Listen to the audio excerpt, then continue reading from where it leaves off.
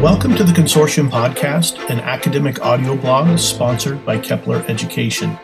Kepler is a consortium of independent classical Christian teachers unified by a shared vision for student flourishing. Welcome, I'm Scott Postma, your host, and today I'm joined by Carrie Eben. And Carrie is a longtime classical educator. Welcome, Carrie. Good to have you on the show. Thank you so much for having me. Well, Carrie, as we get into talking about classical education, one of the things we love to learn about is your own education. Tell us a little bit about your journey. Well, I guess we can start in grammar school. I went to a private Christian school, two different ones, and my mother was an educator, and she taught at a private school in Long Beach, California. So that's where I grew up. And I did not go to public school actually until I was in junior high and high school. And I went to a magnet school program in the inner city. So I was bused every morning. It was kind of their way of integrating the Long Beach area. And I went to a pretty rough part of town in junior high and high school. My high school was Long Beach Polytechnic High School. I went to school with Snoop Dogg and Cameron Diaz. They were a couple of years older than me. So, that's my claim to fame. I was not friends with them at all, but I was in a special program at Long Beach Poly High School that was known for its AP program. So it was called the PACE program. And we had access to all of the AP classes that we could have. It was a very rigorous program. It was very college prep, college bound. In that program, I remember thinking, I'm not sure why I'm here. Like, I was with students that were very, very smart. And I never considered myself one of them, like the really uber smart. I was one of those, average test scores, but I was a great student. So I was a great student. I loved to learn, but I loved my high school years. I had the opportunity to take AP art history, which kind of changed my direction. I wanted to study that. That was kind of my first real taste of the humanities was that art history class. And I was also in one of the best music programs in the state. And I was in a vocal jazz group. And so I learned a lot of music.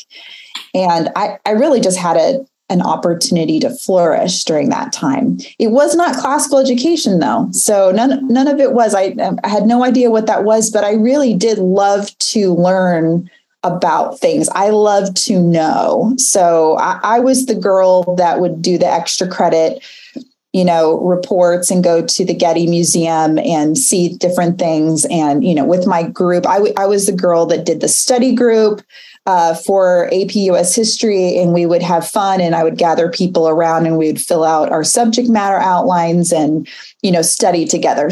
So I've been a learner from way back. Now in college, I went to Baylor and for just one semester and then I ended up finishing out my education at John Brown University, which is around the corner from where I currently live. So my parents actually moved there when I was in a sophomore in college, and I was able to attend there and finish. And I received a degree in education, which I never thought I would do. I wanted to do history or art history, but the education program at JBU during that time in the early 90s I was really attracted to one professor, and she's still my mentor today. And she is now a very big supporter of classical education.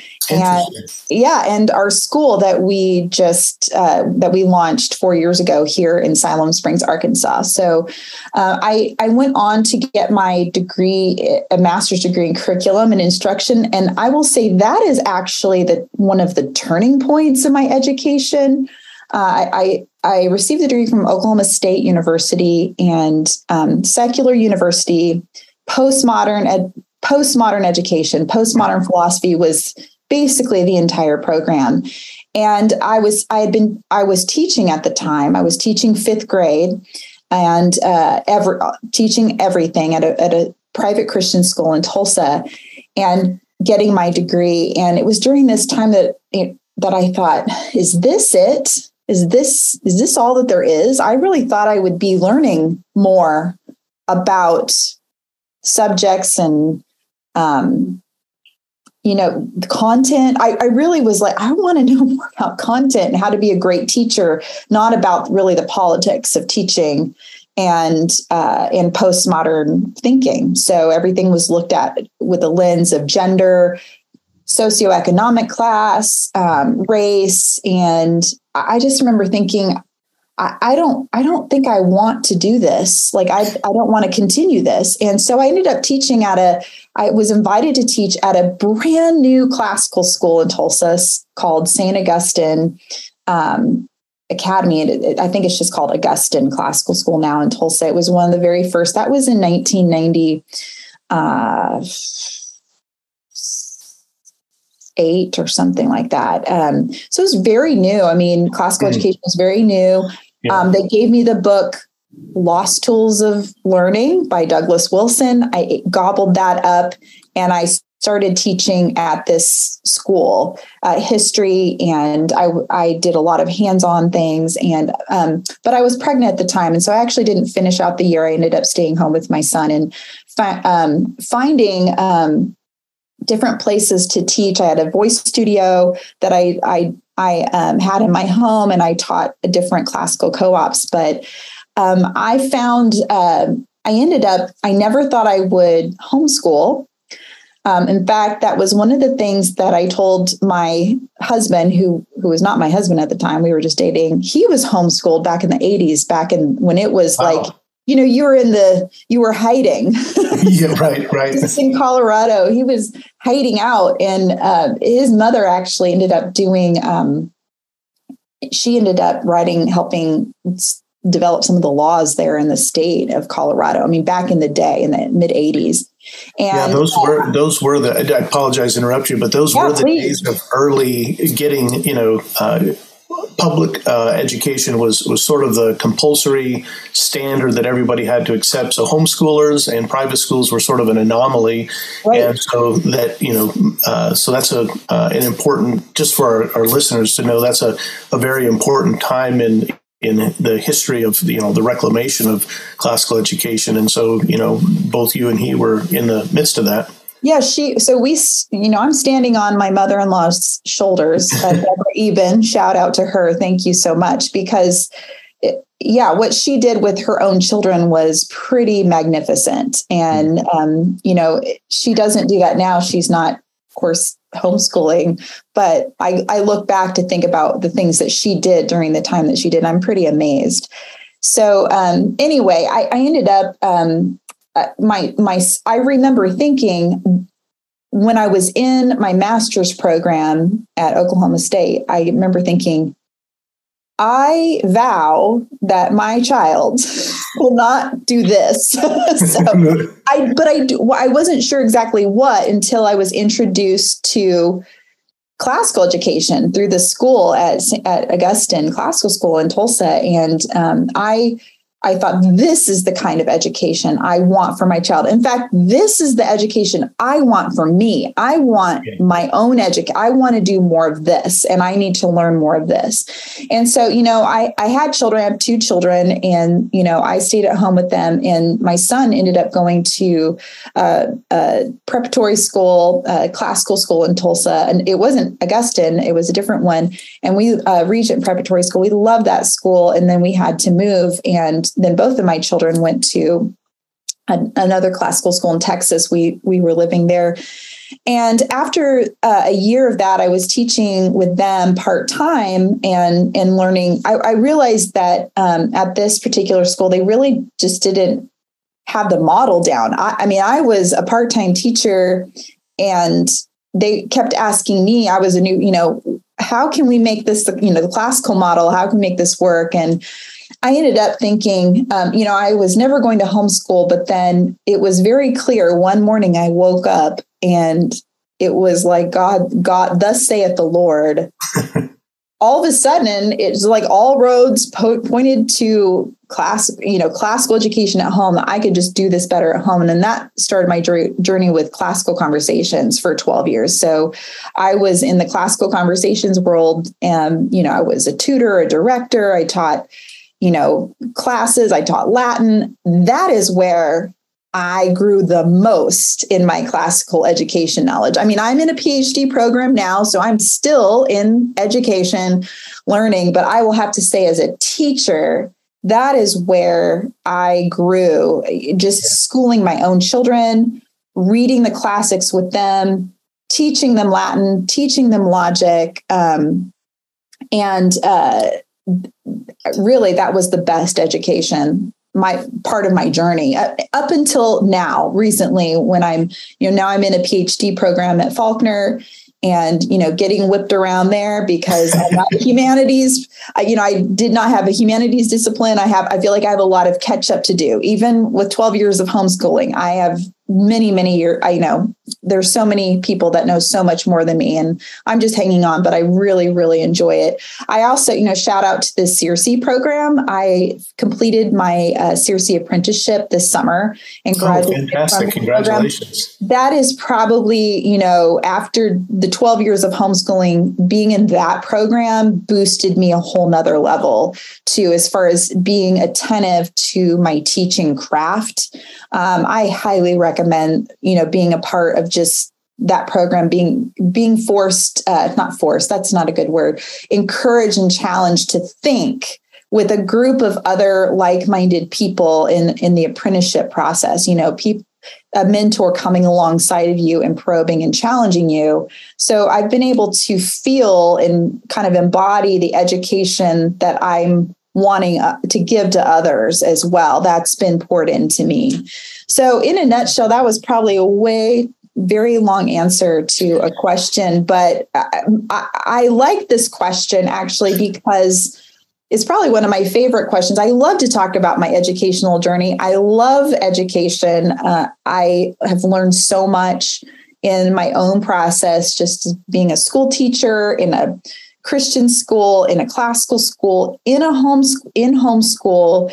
I kind of run the whole gamut. Probably, maybe if I could label one of my superpowers is that I have a understanding of the whole package. Sure. From, kindergarten all the way through, even through college. I've taught it all and in a variety of settings. So, one of the things that, it's a privilege for me to be on this side of hosting a podcast, because I get to ask that question, that you just answered, to a lot of different folks, and to get to hear all the different journeys and the different ways. And no two journeys are ever exactly the same, except there's always this one part that almost everybody says is I want that education that I never had, that you talked about. Exactly. And I think, for most of us who weren't raised in a classical setting or didn't get a classical education, we recognize the drought and we have a hunger, really for that. I think I just mixed metaphors there. So we recognize the famish and hunger for it, But one of the things you said as you were talking about being in high school at Polytech is the difference between being an intelligent student. You said there was a lot of intelligent people, and being a great student. And I thought that was a really great statement that you made, a great observation.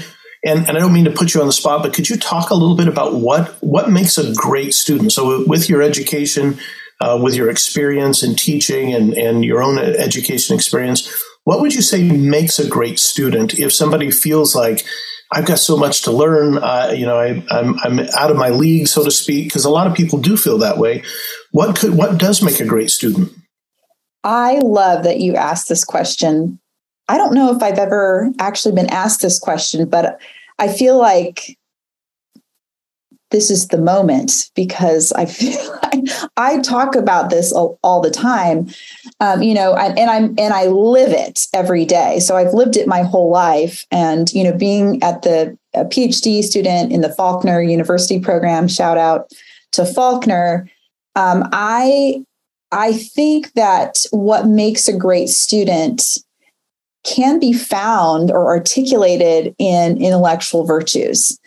And so I've known this for a long time, but it was never, I was not able to articulate it in such a succinct way that I would say intellectual virtues. I may have just talked about qualities. But last December, I had the opportunity to review a book called Deep in Thought. It's about intellectual virtues by Jason Bear, who is actually a Long Beach resident now. And he has a charter school called the Intellectual Virtues School. And so he wrote this book. It was brand new. I think it was just out this last year.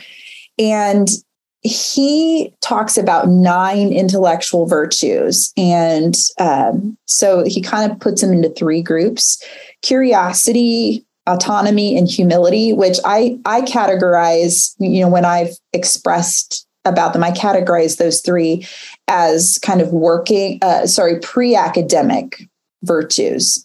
And then he has attentiveness, carefulness, and thoroughness. And those virtues I kind of characterize as these are your working virtues. These are the ones that you use when you're actually in the process of learning something new. And then you have your overcoming virtues. And he doesn't use that term, but in my mind, that's how, he categorizes it. And I thought, okay, this is how I want to look at it. But the last group is open-mindedness, courage, and tenacity. And I call them the overcoming virtues because those are the virtues that we need when things get really tough for us. So the difference between a student and a good student, number one, you really need, first of all, you need to want to be curious about things. And I think, if you don't have curiosity about learning, then it's kind of a moot point. It's really, really hard to motivate a student if they're not curious. It's also, go ahead. Yeah, yes. No, sorry. You said something about that a minute ago that I thought was great. You said, I've just always wanted to know. And I immediately thought of Aristotle saying that, all men desire to know. And we know that because we employ our senses. But there are some that really want to know, and they're hungry and they're curious. And so I just wanted to emphasize that point that you made. I think that's a great virtue and a super important point in developing, being a great student is that. So I just wanted to highlight and echo what you said. Well, and Scott, I think in our society, one thing I've noticed is that we don't have a lot of curious people. I mean, we have people who, I think about the book Fahrenheit 451, which I had to read in Dr. Wood's class in Intro to the Humane Letters. And I had actually never read that in high school. And so it was my first time, and it was awe-inspiring. In fact, my children all read it that summer. And then we read 1984. We read all the dystopian novels. So, I thought this is why this is true. This Fahrenheit 451, this deadening of the senses, the deadening of experience, living in acedia, just purposelessness, living in purposelessness. And so that is kind of the thing that is coming at these intellectual virtues. So we have to be able to, I love it because Jason, and I know he can't be the only one that's, talked about these things, but intellectual virtues have been here for a long time and talked about for thousands of years. But when I read that book, it gave me words to use to articulate, especially to parents and our teachers at Sager Classical Academy, the school I helped start here in Siloam Springs.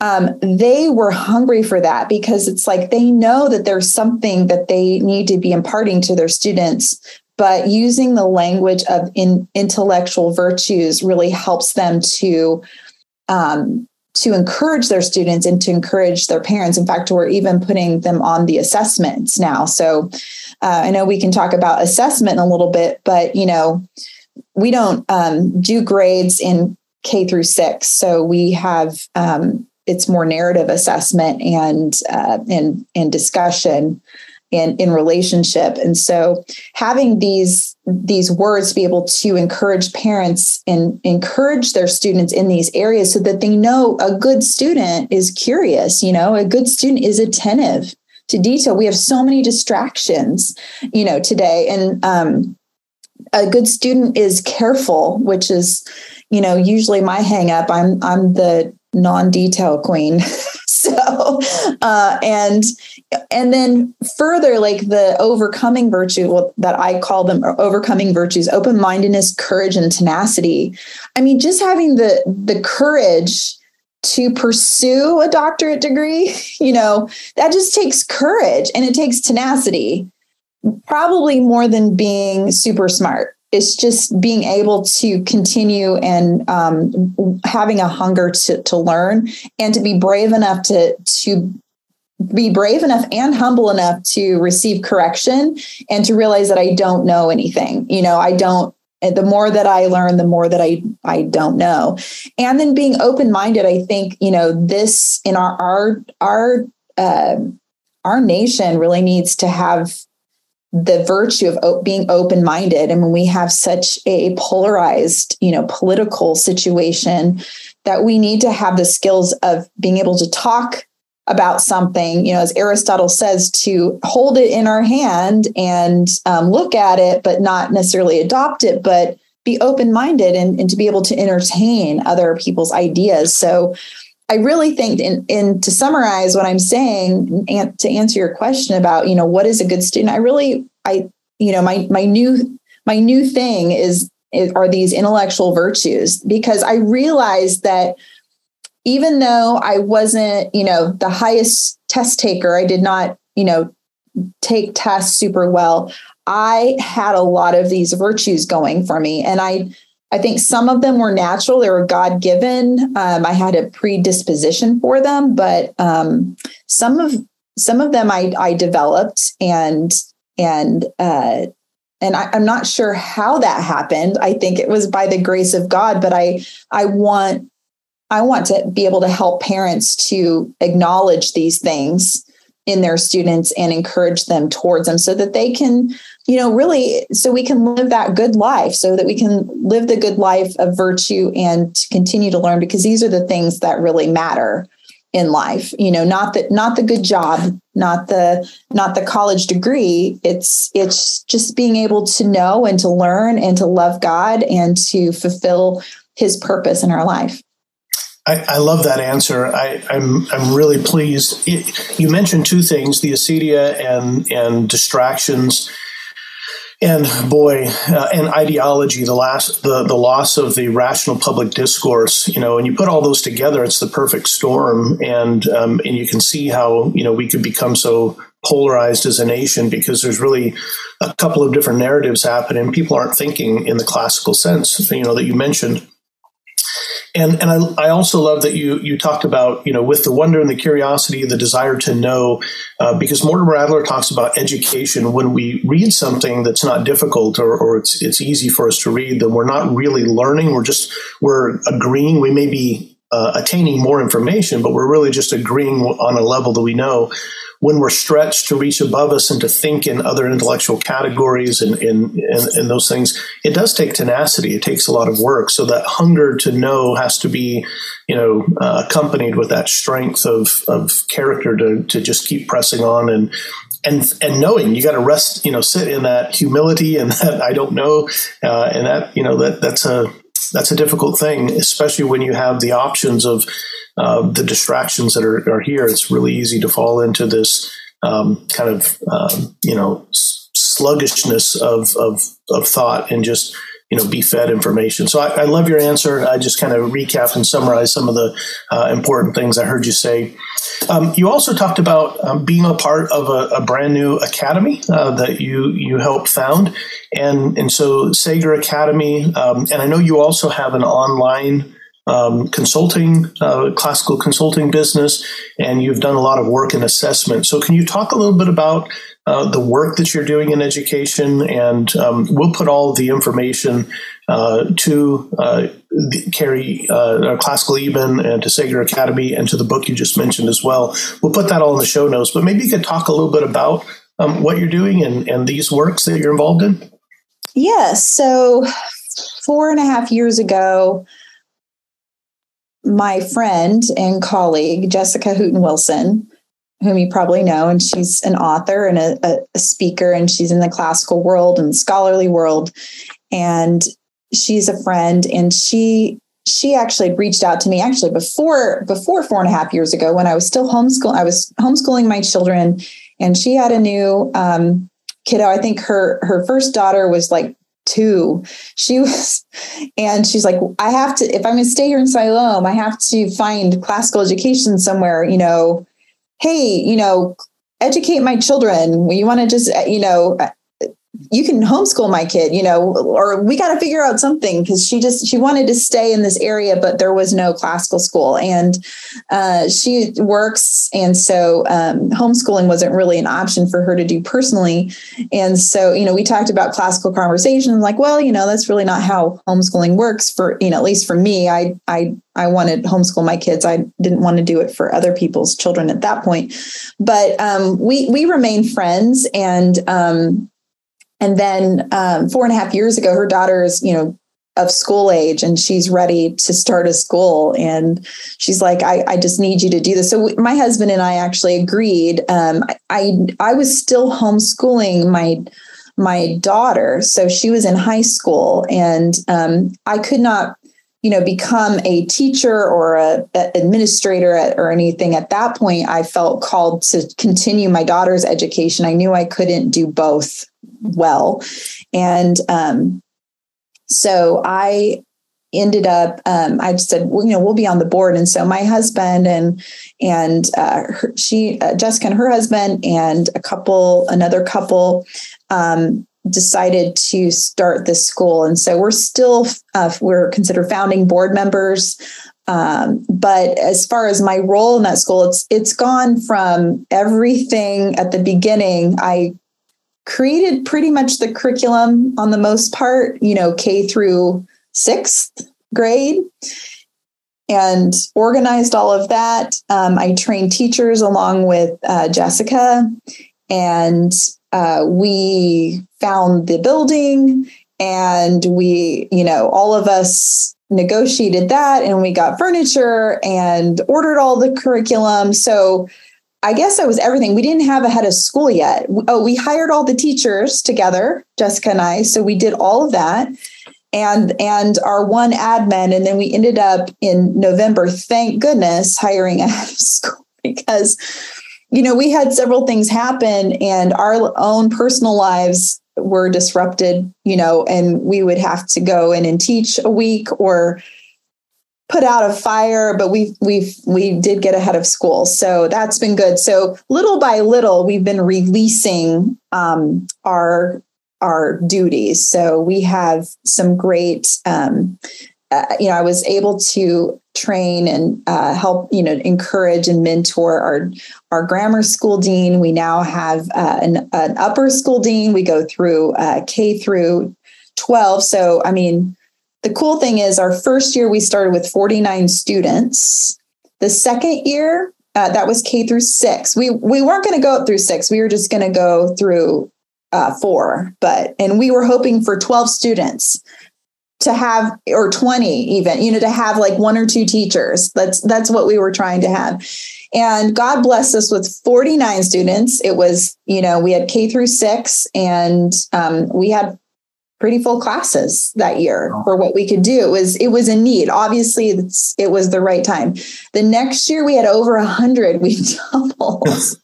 We had over 100 students, and we went up the next grade level. The next year we went to like 140, I think. And then this year, I think we're close to 170 K through 11. So, and that is not anything that I did. I just said yes to a crazy idea.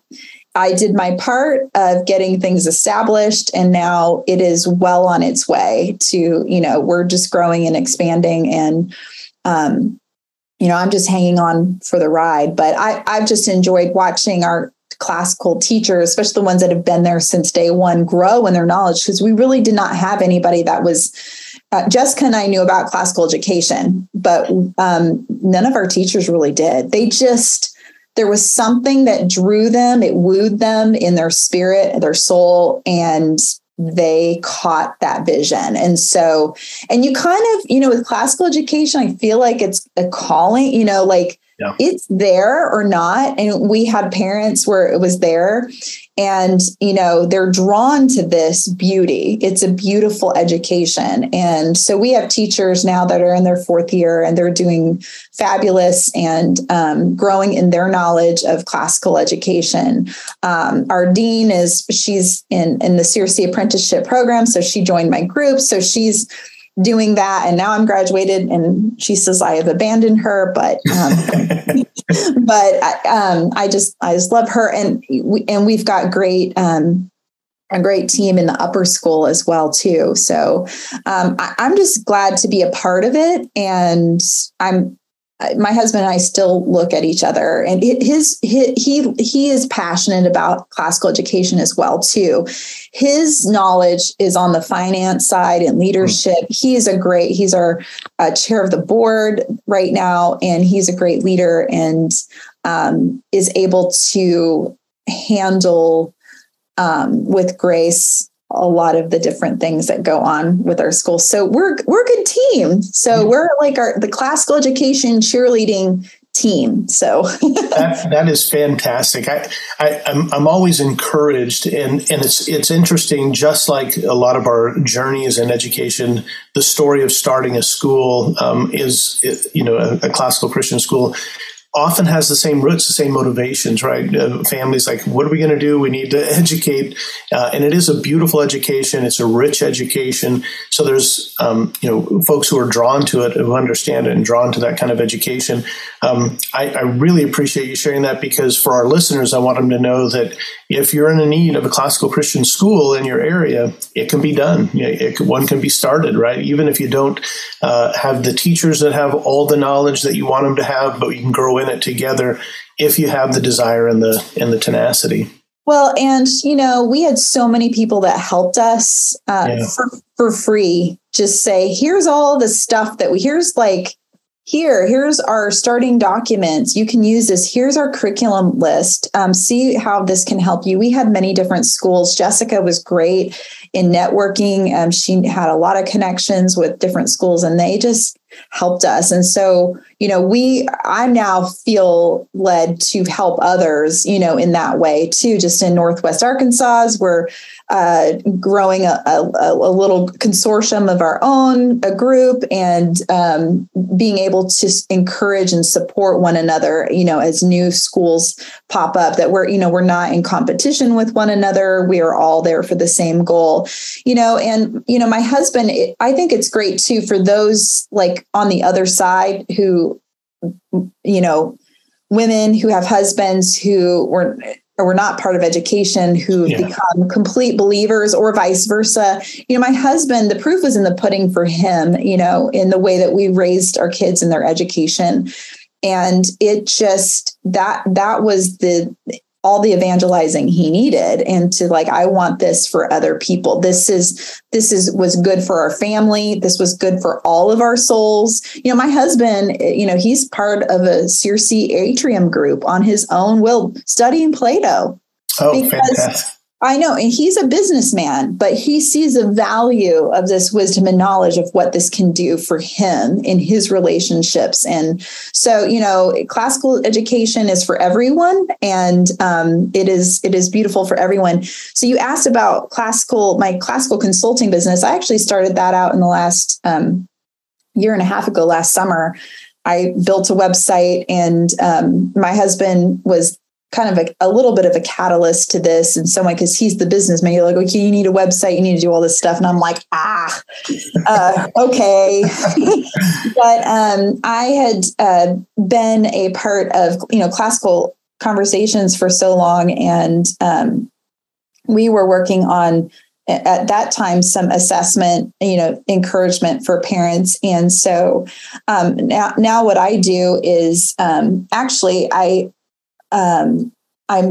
right now, my primary audience at this point is classically educating homeschool parents for assessment. And I have a class for parents called Tools for Transcripts.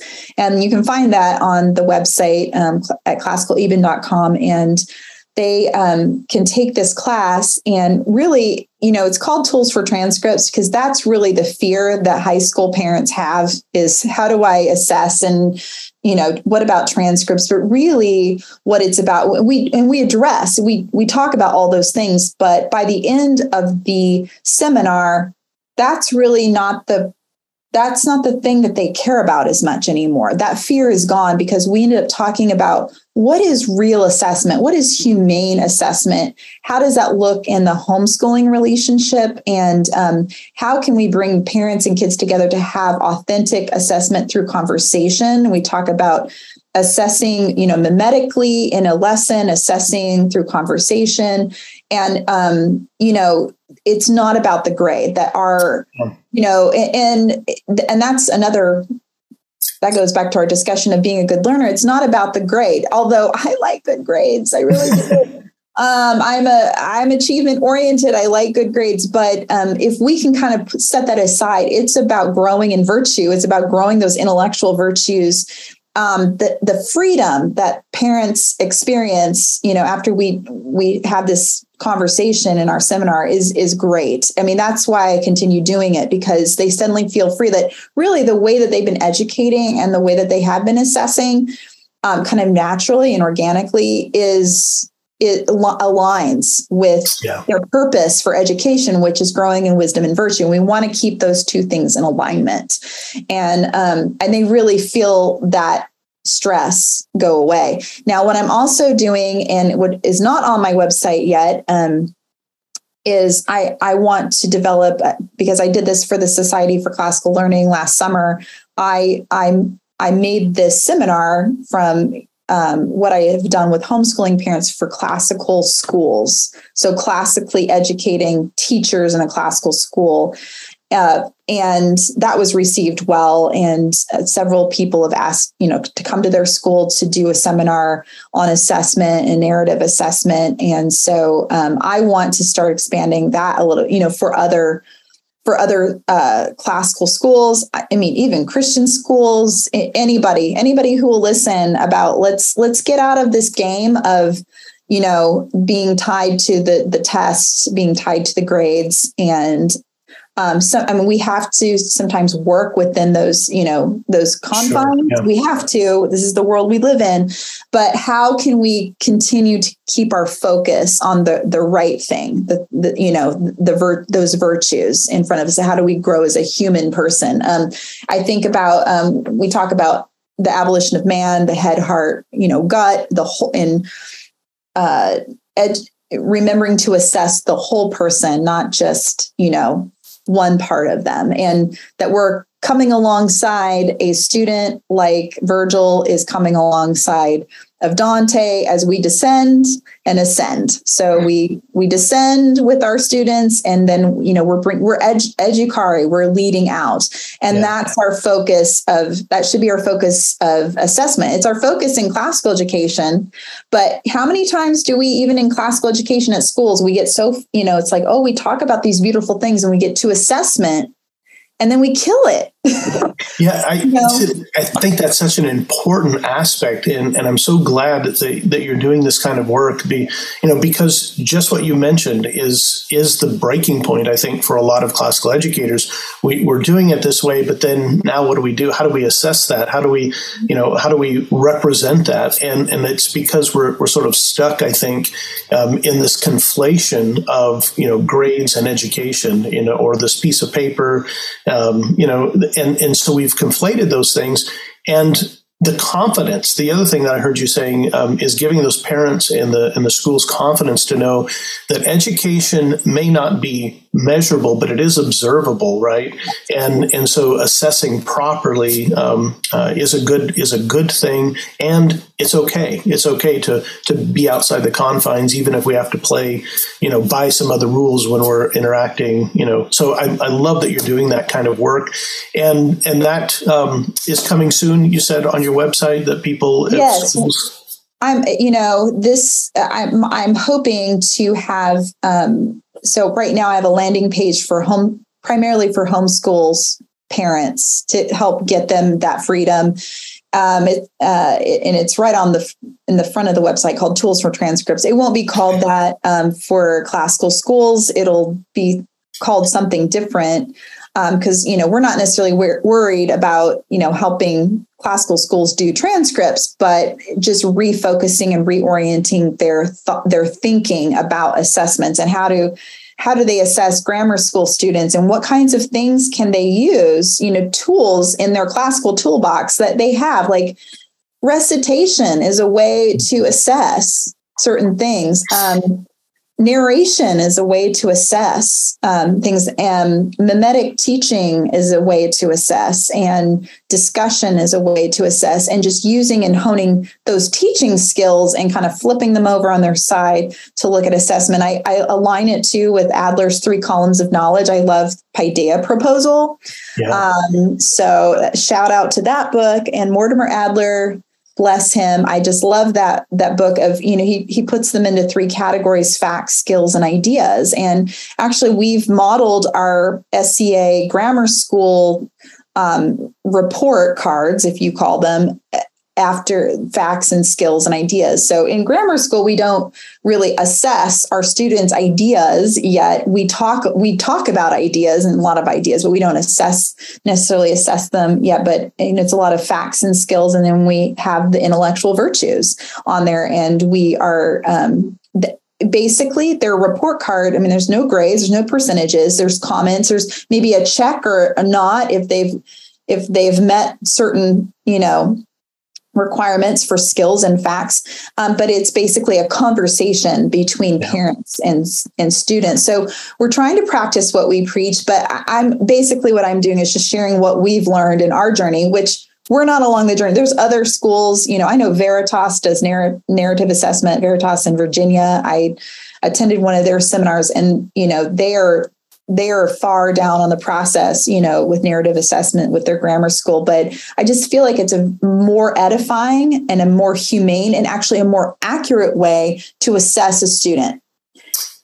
And we should be doing that in classical education. We do not have to follow the modern model. The modern model is broken. So we should not be trying to plug ourselves into something that is broken and harmful and leading students to love the wrong thing, which is grades and achievement and college entrance and, which those are all good things, but they are the wrong things to love. So I love that. Well, as we sort of, wind down a little bit and come near the end of our podcast, I really appreciate, your take and your contribution, especially here in assessments and what you have to offer. I would be curious to hear, you've talked a little bit about the broken modern state or state of education. And I'm wondering, if you would maybe comment on your assessment of, the current state of education in American families and, the kind of research and things that you have done. What should our listeners be looking for? What would be your opinion or assessment of that? And then what final advice or suggestions would you leave with them?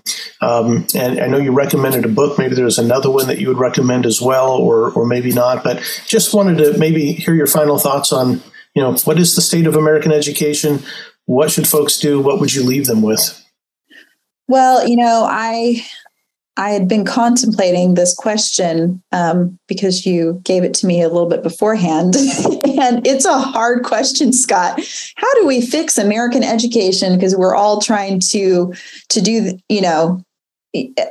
I think we just need to identify that it is broken. There's a brokenness to it. How we reform it, I don't have an idea of how I would go in and fix it, or how I would tell somebody else to fix it. I actually, when I thought about this question more, is people have to want to be fixed, and people have to see a need to be redeemed. And I don't think the American education system, I think, everybody knows that there's issues and problems, but I don't think that the problems that I see would line up, or maybe even a lot of classical educators, I don't think they see the solution as something that others see. So until you have that aligned, I'm not sure what we do about it. I mean, because if you don't think something needs to be fixed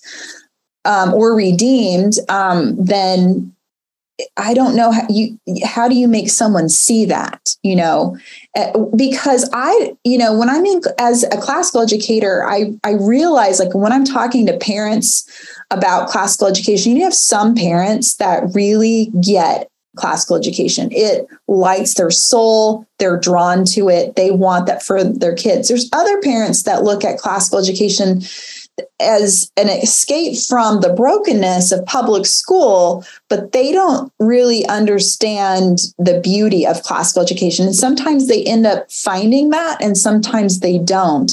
But it's really hard to tell people, what they don't know. Like, how do you know what you don't know? And if you don't know that you're missing it. And I think a lot of people think, that their educational system, their kids are in public, that it's fine. It's good enough. It's going to get them to college. So maybe they don't even know that they're missing something, that their kid's going to go through school, and they're going to get a job, and they're going to get an education, which as classical educators, we know that that's not what it's all about. But if that's all I think it is hard to fix. So I guess my answer to that is I want to throw the net out, or throw the fishing line out, and the ones that are drawn in, I want to talk to those people. I want to talk to the ones that there's something has changed in their soul when we talk about this kind of education, and just in little ways that, we're igniting that fire to the ones that are being drawn in. We can't win everyone over, but we can win other, people over. We can, win small groups of people over a little at a time. And with those, we can make a difference in education. And hopefully, at one point, people will see that difference. They will see the difference in our students. And I think that is starting to happen in classical education and homeschool education. People are noticing. I don't know if they're noticing for the right reasons, though. They're saying, oh, well, they do well on their test scores, and they do well in college. And so they're still looking for the same things. Their love hasn't changed. It's still the same thing of, achievement and getting out of school and, succeeding in life. But I think others are noticing, hopefully that maybe classically educated students are, feel a little bit more at peace with themselves and the world, and know who they are. And that's what I'm seeing when I observe classical students in my integrated humanities class at JBU. I notice a difference in their thinking, and that's really, really beneficial for me to see, because now I've been in the K through 12 so long that, teaching in a college, I'm seeing the fruits of that, at least. So, what was your other question? Any thoughts, advice? Yeah. What would you leave, with our listeners? And I do want to just mention, I really appreciate that perspective that, as we build, I've heard it, called like repairing the ruins, and in some different ways people put it, but recognizing as the broken system continues to decline and dilapidate, that building what is good, true, and beautiful as an alternative will, more and more people are jumping off the one boat and getting on, even if they don't know why, but prayerfully that they continue to catch it. So I loved your answer. I thought it was delightful. Yeah. What thoughts, maybe advice, suggestions, what kind of call to action, what should folks do? Well, I think that my advice for classical teachers and classical parents, or any human, is to just one step at a time in order to improve. You don't have to go enroll in a PhD program to learn. You can just pick up a book that's hard. Read a little bit of it. I still encourage my son, who is, he just graduated from college. He's an engineer. He's not in the academic world now. And, it's so easy just to come home from work and to watch TV and play video games. Hey, I struggle with that too. I still watch Amazon Prime and, have my shows, but to have people, at least discipline themselves, and especially Christians who would discipline themselves in things like prayer and Bible reading and, going to church, that you can have a discipline of learning as well. And so I would encourage people, just for their own soul growth, to pick up a good book, to, pick up a classic, something that they're not, that they don't know. Join a book club. Enroll in an online class. There's so many classes out there, and they do cost a little bit of money, but it's a good investment, your brain and your soul and your spirit. And, just to do something like that, read with your kids, even your adult children. So I still ask my kids, what are you reading? Hey, we have a very long Audible account with tons of books on it, and encouraging them to read together, encouraging discourse and conversation. So, those are the things that people are attracted to. I realize that my children like to bring their friends home because they like the conversation, and their friends are attracted to the conversation. I didn't know that we were that different from other people, but apparently we are, because people keep coming to our house. Like, we're empty nesting, but they keep coming back. And but just having kind of a